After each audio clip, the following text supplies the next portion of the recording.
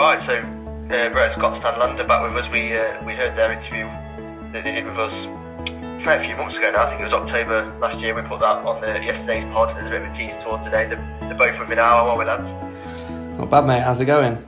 Yeah, sound. Yeah, battling on. I think I'm pretty much in the same boat as what you two are at the minute with cancelled work and stuff like that. How have you found it over the last few weeks yourselves? It's you find yourself reminiscing of all the coffee shops you could go to and do all the podcasts you can get done in coffee shops.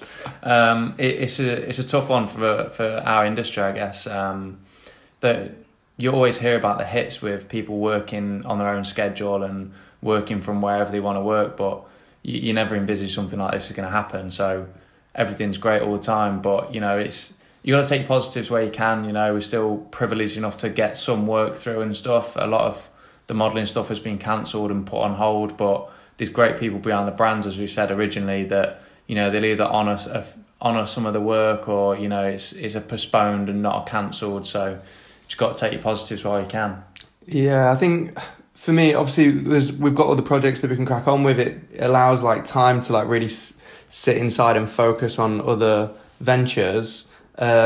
But also it's a good time to do favours for people and really reach out and connect with people who you've been working with to see how you can help each other, because there's going to be loads of people much worse affected than us. So yeah, got to make the most of it and try and make it a positive situation. Have you found that you've had to diversify and kind of find new ways of getting yourselves out there and doing your work? Have you come up with any ingenious methods of getting yourselves out there? I mean, it's one of them, when all this started to happen, obviously I've got friends in Madrid and Italy, and it happened there first. And I kind of thought, right, everyone's going to be at home consuming an absolute ton of social media. So how do we keep doing what we're doing and keep producing things that brands can use whilst at the same time we don't have photographer, set, stylist and all of that. So it was kind of made us rethink, because there's going to be so much more attention on medias, we need to try and come up with a solution to that. And it's an opportunity to really think about what we're going to be doing. And the two options are OnlyFans and TikTok. So the requests for them are going through the roof at the minute. Mate, I might make one. Blake the Steak on OnlyFans. Just get your feet in the steak, then you'll be all right. Oh mate, wow! Well, you mentioned I know Brett, you've lived out in Madrid. Have you been out there at any point during the lockdown, or have you been back here? No, I came back just before it all really kicked off. To be honest, after Fashion Weeks and all that were done, I came back. So just missed out, luckily. But my friends out there, I see this country, people going mad having to stay indoors. It is so much stricter and tighter out there. My housemate literally didn't leave the house for nearly 3 weeks. There's people getting arrested and fined in the streets for being outdoors if they're not there shopping for essential food and items like that. So we could potentially have it a lot worse than we've got it at the minute. So honestly, when I talk to friends out there, I feel very lucky. Same in Italy as well.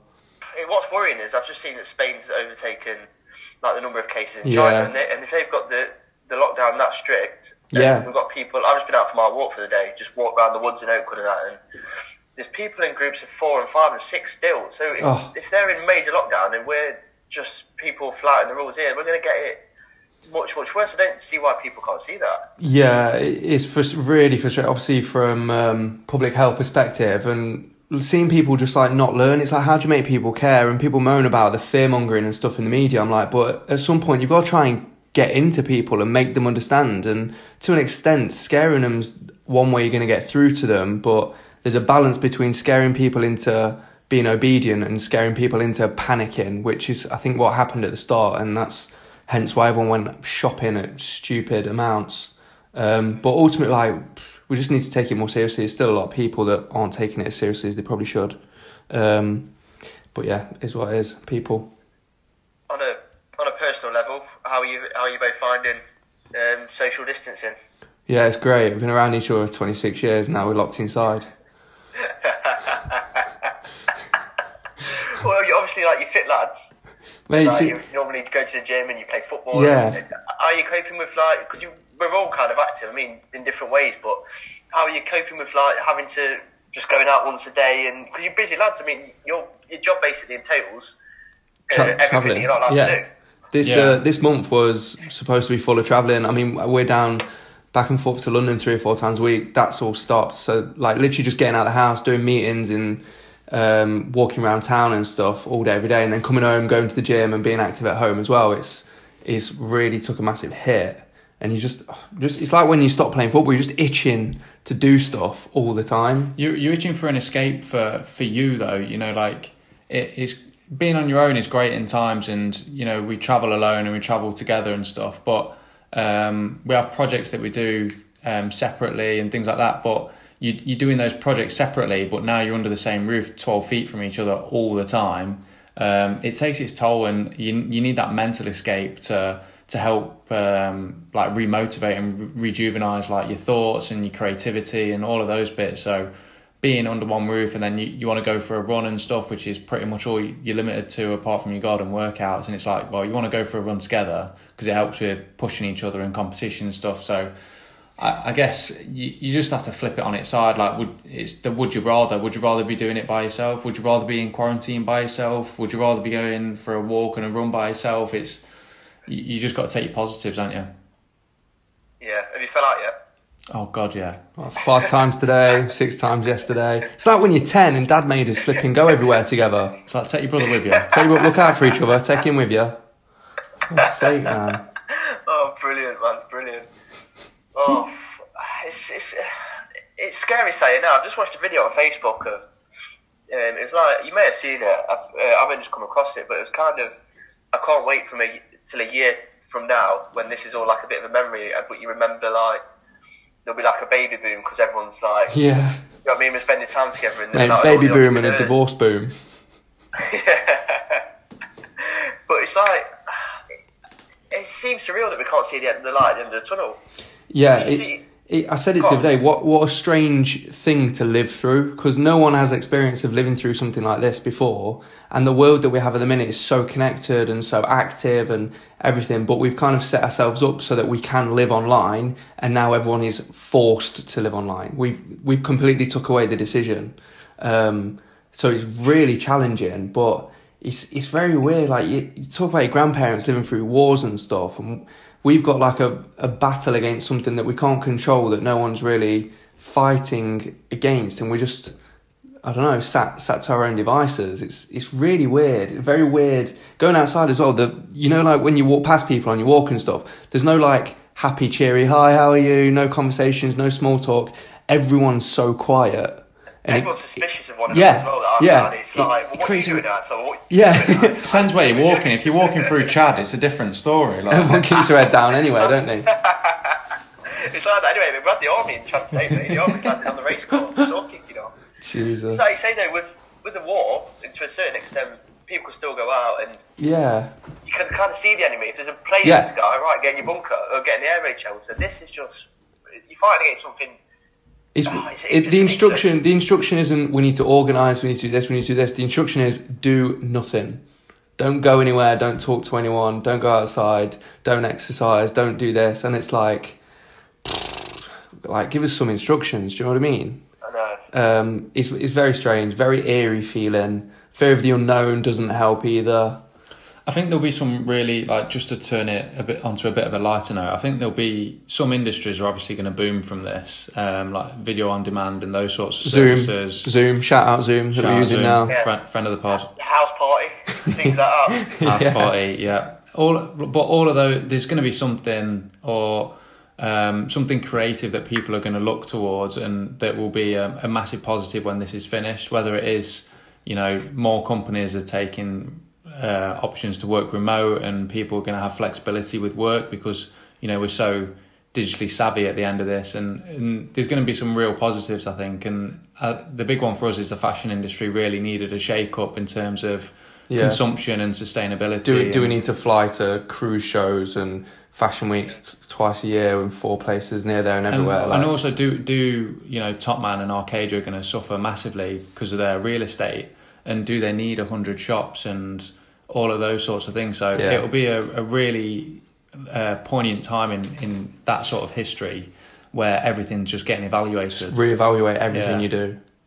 See, I think that in working what I do, in radio, like there's like a presenter at Radio Derby who lives in Hull, who can now present in his front room. Yeah, there's no need for him to go anywhere. To drive 150 miles every day. Yeah, absolutely. You can, but I think it's good. The other thing I think it will do is help companies reevaluate their workforce and like really appreciate what they do.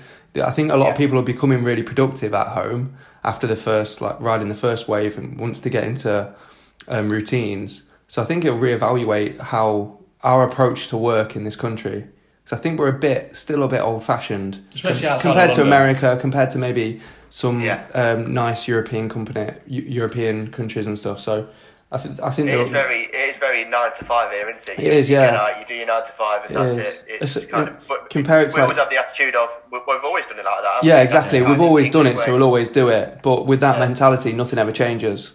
So no, you're spot on with that, and hopefully off the back of this, it's not just like it's people go on English holidays and go and support your local pub, and you go and support your local coffee. Do you know what I mean? People that struggle during it. Yeah. This is a point I was really focused on last week in reaching out to brands who aren't huge conglomerates and saying, how can we help each other out? Because you have 2 stores in the whole country, rely massively on manpower and physical stores like shopping space. Like, how do we help each other? Because at the end of the day, the huge stores that are deemed necessary by the government will get bailed out and they'll be fine. And it's the little ones that are really care about what they do and take really careful measures in their business that will suffer the most. So it's time. They're the ones that it's time to like reach out and really help each other. I've seen that a lot with people that are doing the content as well that are getting out there. So there's like Jamie Thrizavarula who does the Derby County poem, and he asked me to do a bit of work for him, just editing a few videos so we can get them out now on YouTube it's while people are at home doing nothing. And then he said, "Oh, I'll chuck you some money." And I went, "No, tell you what, no, right, you do a couple of my podcasts. I'm getting content out there. Like, so I'll help you. You come on my podcast, I'll do videos for you." And then like Project D boys that I know you know, and I've been like saying to them, "No, I don't want to. You come on the podcast, mate. You can come on whenever you want. Get your brand out there." And I've been putting it. That's it. It's kind of all helping each other. Brilliant. We've all got a common thing of let's just help people and get it out there and get your message out there. That's exactly it. We work with a really small company, like a startup company in Sweden, and they put it in a really nice way, and it's investing in each other, regardless of the product and the brand and all of that. It's investing in each other and helping each other out. Yeah. In a weird way, it's kind of a very, very old-fashioned way to go about things. You know, like back in the day when, I'll trade you a goat if I can get some eggs from your chickens, and there's no money. There's no money that went between us. It was everyone trading goods for goods. And my dad actually does this in Turkey now. Like, he'll go around and do someone's maintenance and electrician stuff, and then someone else will come round and help him out with the swimming pool and things like that. Like, there's no money that gets exchanged. Everyone does favours for favours. It's like, my dad the other day when ran me up and went, "Do you want some potatoes? There's 10 pack left from the farm." Has he got any toilet roll? More valuable then. You know Mick, mate. Imagine going around Mick's house in a minute, fucking toilet roll everywhere. He's doing his TikTok challenges, that's why.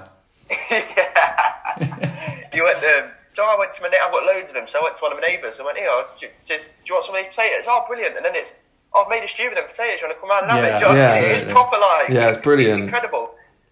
You mentioned like you've got mates in like Madrid and in Spain and Italy. What's the feeling from the people that are over there at the minute? It's a completely, you know how kind of morbid London looks at the minute. It's even more intense than that. I said to my friend, it's very grey. I said to him like, I went for a run yesterday and I was like, "Oh, whatever you do, don't go for a run on no sleep whatsoever because you'll feel horrendous." And he goes, "To be honest, mate, I won't go for a run in fear of getting fined and arrested."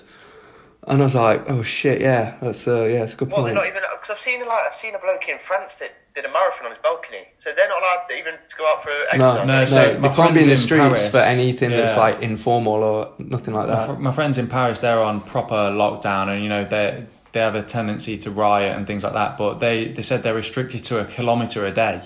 And I don't know how if they're tracking it through phone signal or whatever it is, but like 1 kilometre is less than a mile. It's not much at all. So I think over here, perspective is everything. Yeah, perspective.